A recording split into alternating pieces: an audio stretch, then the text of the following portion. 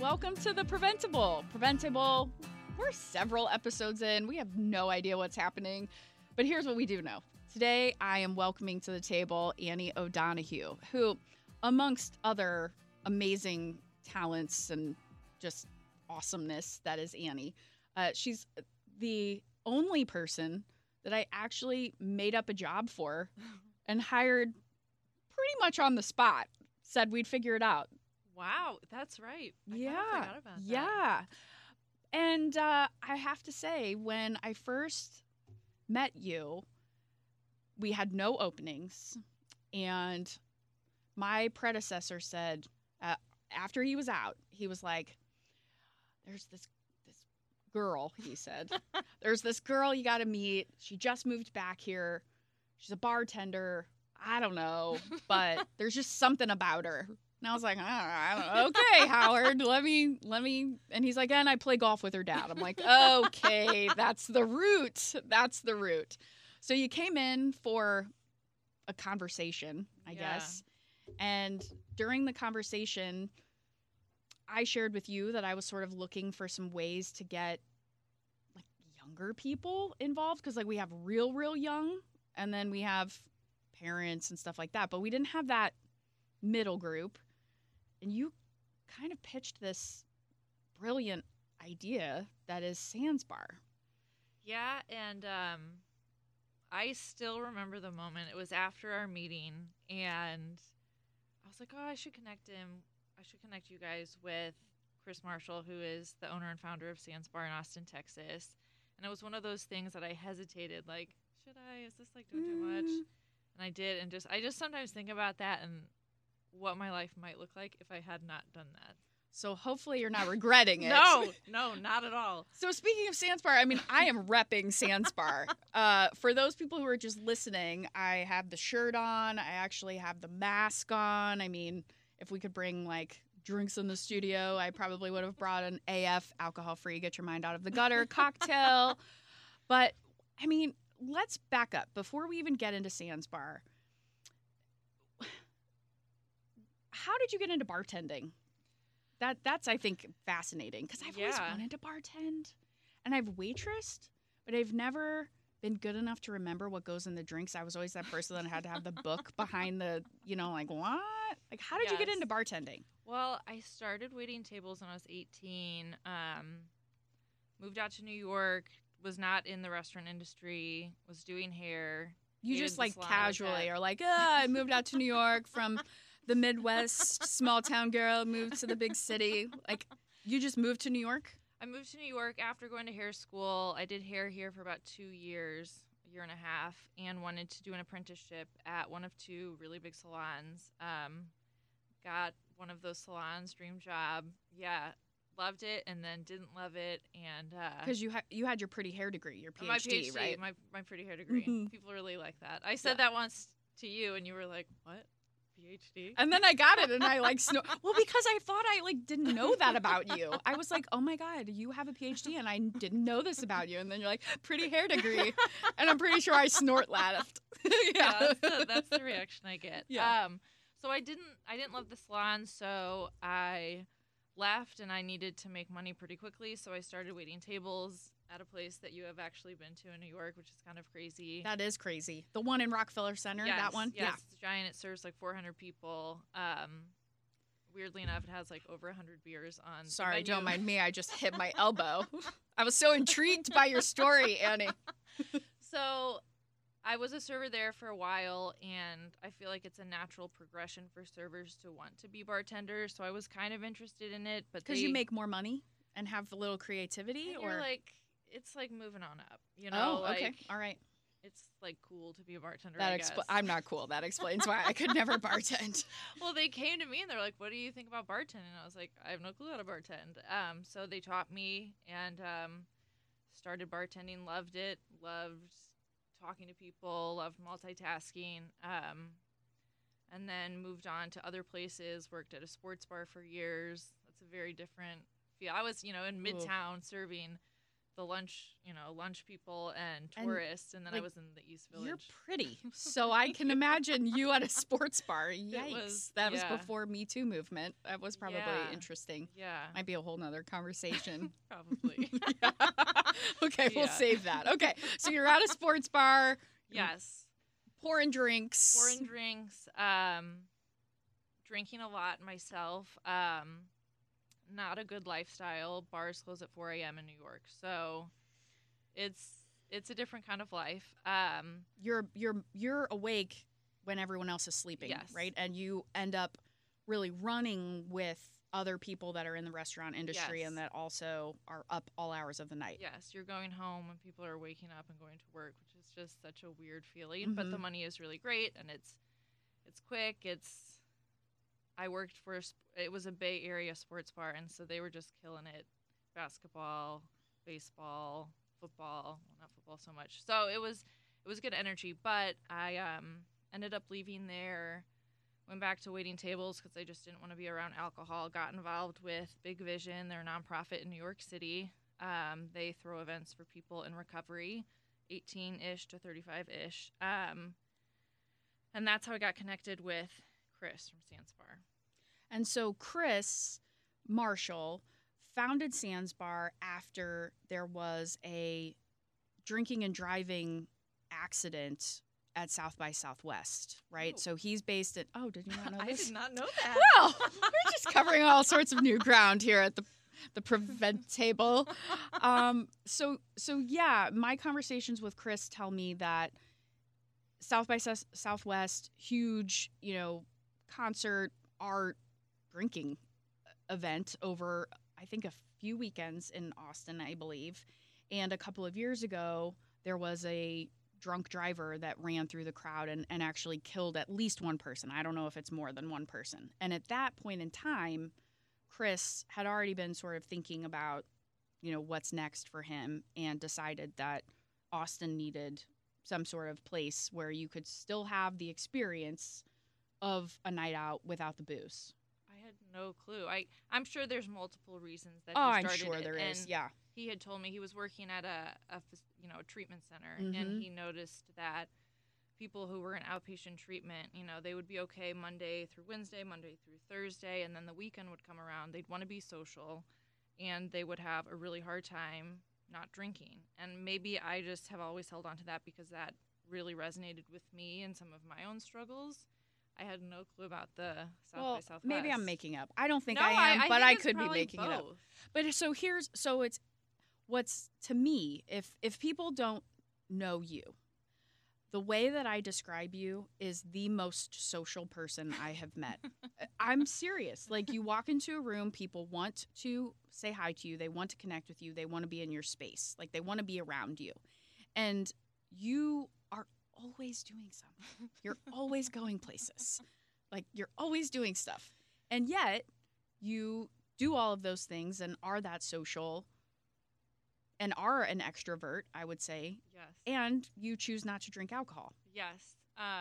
So for you, creating a space where you could still be social and hang out and, get the experience, and also as a plus, not feel pressured to have to drink, that was a big plus for you? Huge plus for me. I had wanted to quit drinking, was unsuccessful because I would take myself out of those social events because it was pretty difficult.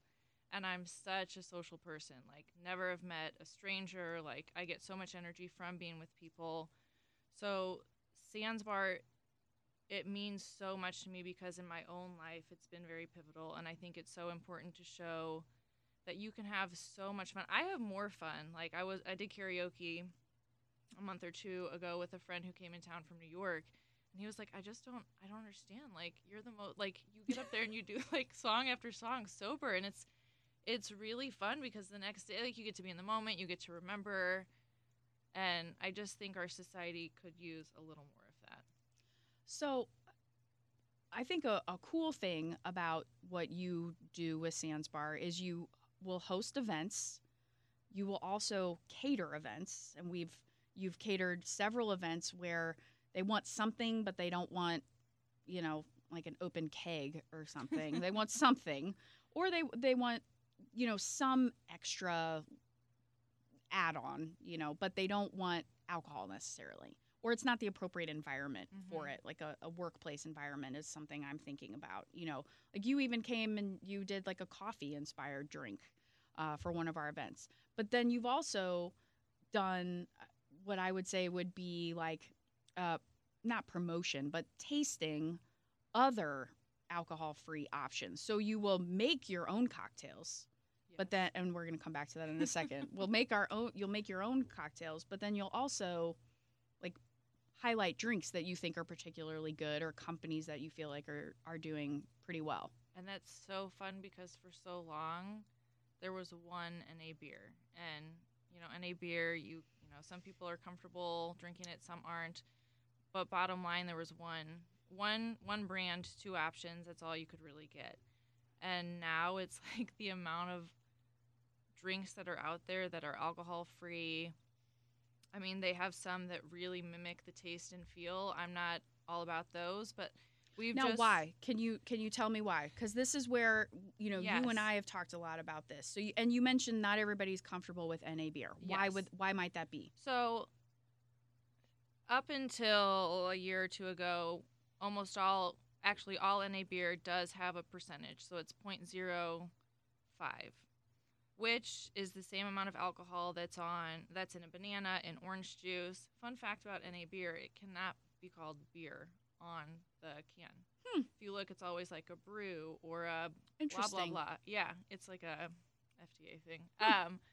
So there's a little bit of alcohol. So if someone's on, let's say, a medication like Antabuse, where if you ingest any alcohol, you get violently sick. Okay. I believe that if you had an NA beer on that, you would get violently sick or violently ill. Why people? I think for a long time, people who choose not to drink, people who are in recovery, a lot of people who are still pregnant. They're like, people are pregnant. Right. They're like, why would I drink an NA beer? They make a lot of weird. Long story short, some people just aren't comfortable with it. They think it's a slippery slope. It could, next thing you know, maybe you're picking up a low alcohol beer. Now they have actually 0.0 beer. Where I'm not comfortable is like a 0 proof, alcohol free, spirit free, whatever you want to call it, like a whiskey or a tequila or a vodka.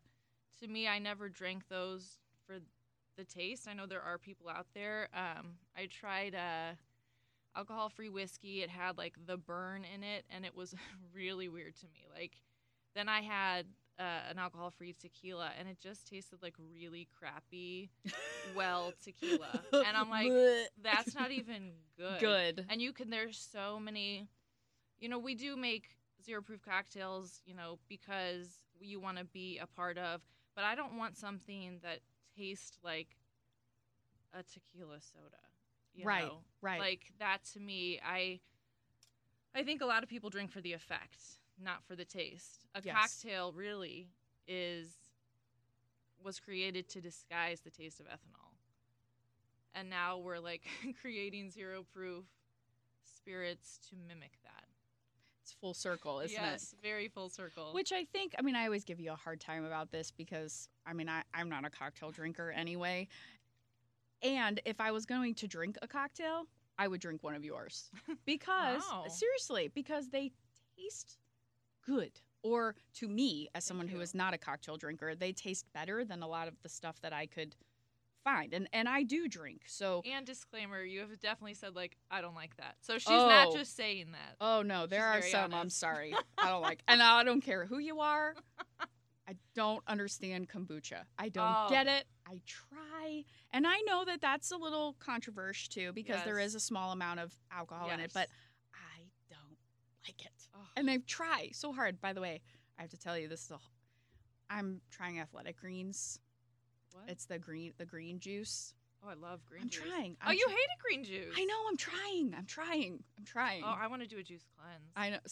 So we might need to explore more AF cocktails with juice. I'm trying. So anyway, But I appreciate that you come up with recipes and you give them fun names like the Hot and Her for St. Louis and all kinds of stuff, which is really great when you do catering, right? Yes. Yes. So imagine that Sans Bar is 5 years down the road, then 10 years, then 15 years. What is your vision I just for Sans Bar, St. Imagine Louis, how for old I for Sans Bar? My Yes. vision. Okay. I'll be walking around with a cane. Yes. My vision is to have a brick and mortar, Mm. to have just a bustling catering business, to have a beverage truck that Man, shows up. yes. That I was at Tower Grove Farmers Market, and there were at least 2 cocktail I tables know. or whatever. I know, but not any AF I know. options. I I know. know. Or ZP. Or, Yeah, CPAF. whatever. Um, But that that would be ideal. because why? Like why do you think I'm not talking about the money because I know I read enough articles where people think that this is the wave of the future and there's money here, but like why do you think that there's room to grow and why do you want to grow this? I think there's a lot of answers to that. I think for so long, so there's also something called mindful drinking. Mhm. So it's, let's say you do partake and a server comes over and says, "Hey, do you want another one?" Because in serving, you're always supposed to get a second round of drinks before the food hits. That's Really? Yes, that's just the goal. Wow. That is to increase sales, and so That explains a right, lot. and then you get a third one, or you get an after dinner. So there's methods, or everything. Like that particular question, can I bring another round? That's very, I'm blanking on my words, but whatever. They're asking for a reason. And I think for so long people go into autopilot and they're like, yeah, sure. Yeah, They you don't don't even think stop and about it. think about Right. it. Right. I wouldn't think about it if someone was like, do you want some more fries? Yeah, of course. Yeah, duh. Do Do you want some more bread? Yes. Of course, yes. Bring the bread. Yes. So mindful drinking is stopping and like evaluating, like, do I actually want one? And I think for so long people have just said yes because that's where like social events are. They're centered around alcohol Mm-hmm. for a whole lot of reasons. But I think for so long people have been like, yeah, okay, I'll take one. Like they don't really want to. So I think And food and drink brings people together. exactly. So to have a party with no food or no beverages, you're kind of Right. like, well, what's Right. this? Well, and I think alcohol, including for myself, it's like it's something that you can bond over. Oh, what are you drinking? Mm-hmm. Or And you hold it yes in your hand, right? Or it has that little bit of like placebo effect where you can feel a little more comfortable because someone next to you is drinking and because they're like it's Yeah. a social lubricant. It and is. So let's see, back to the original question was So why do you want it to get so big? Or not even so big, but why do you want to establish a presence?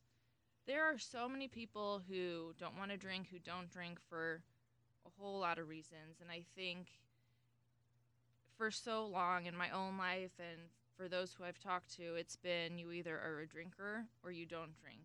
And if you don't drink, you drink a lot of coffee and you hang out with only people who don't drink. And if you're a drinker, you only hang out with people who drink, and the worlds don't collide. They don't collide. And it's really unfortunate because there's great people in both categories, and there's a whole lot of gray area. So there's a whole lot, there's myths about what substance use disorder looks like. Again, that's another conversation. But I think I just want to unite and bring together all of those people to meet in the middle and to see, like, oh, I can hang out with you even though you drink. Like, you drinking isn't going to, like, I'm not all of a sudden going to start drinking. Or someone or who you're not drinks- lame because Yes. you don't drink. Yes. Right. Like someone just said to my sister the other day, she didn't want to have like another, and they were like, I just really want to see you let loose, and she was like, I mean, I'm pretty chill right now. Yeah. Like, Yeah. So yeah.